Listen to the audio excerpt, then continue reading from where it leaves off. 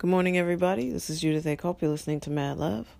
Welcome to the show. I appreciate you, and I appreciate your time. There was a very sad crime here a couple of days ago. Young mother walking to her car, her kids outside with her.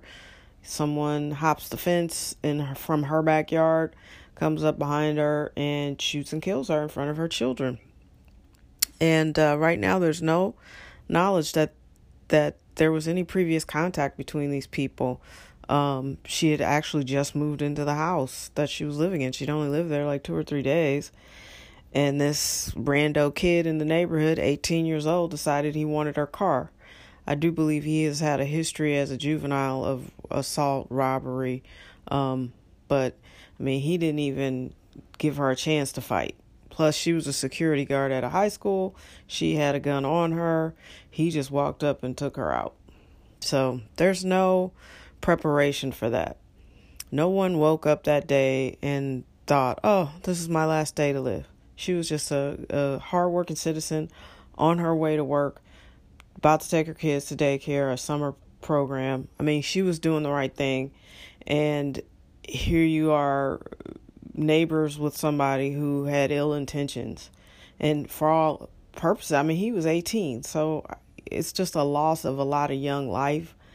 And the traumatization of her children. Who wants to see that? So I'm saying all that to say, don't take anything for granted. Never take a moment for granted. We're here for a reason.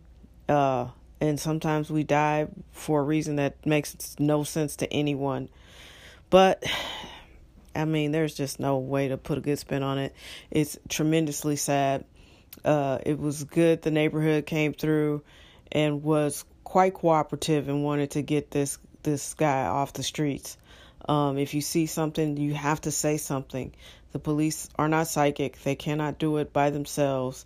And there are some people that definitely need to not be on the streets because they are a danger to you and to me and to themselves.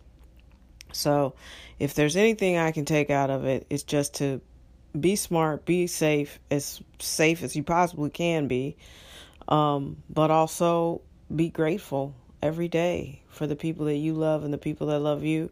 And if you all make it home safely, be grateful for that too. You just don't know what a day will entail. And I guess that's part of the mystery of being a human and having this human experience. Have a wonderful, blessed, and prosperous day. I know it sounds like a downer of a message, but ultimately, I'm trying to encourage you and encourage myself. We just got to keep our heads up. And if you're safe, that's something really, really to be thankful for. Have an awesome, awesome, wonderful Thursday. And that means it's time for some throwbacks. All right, take care.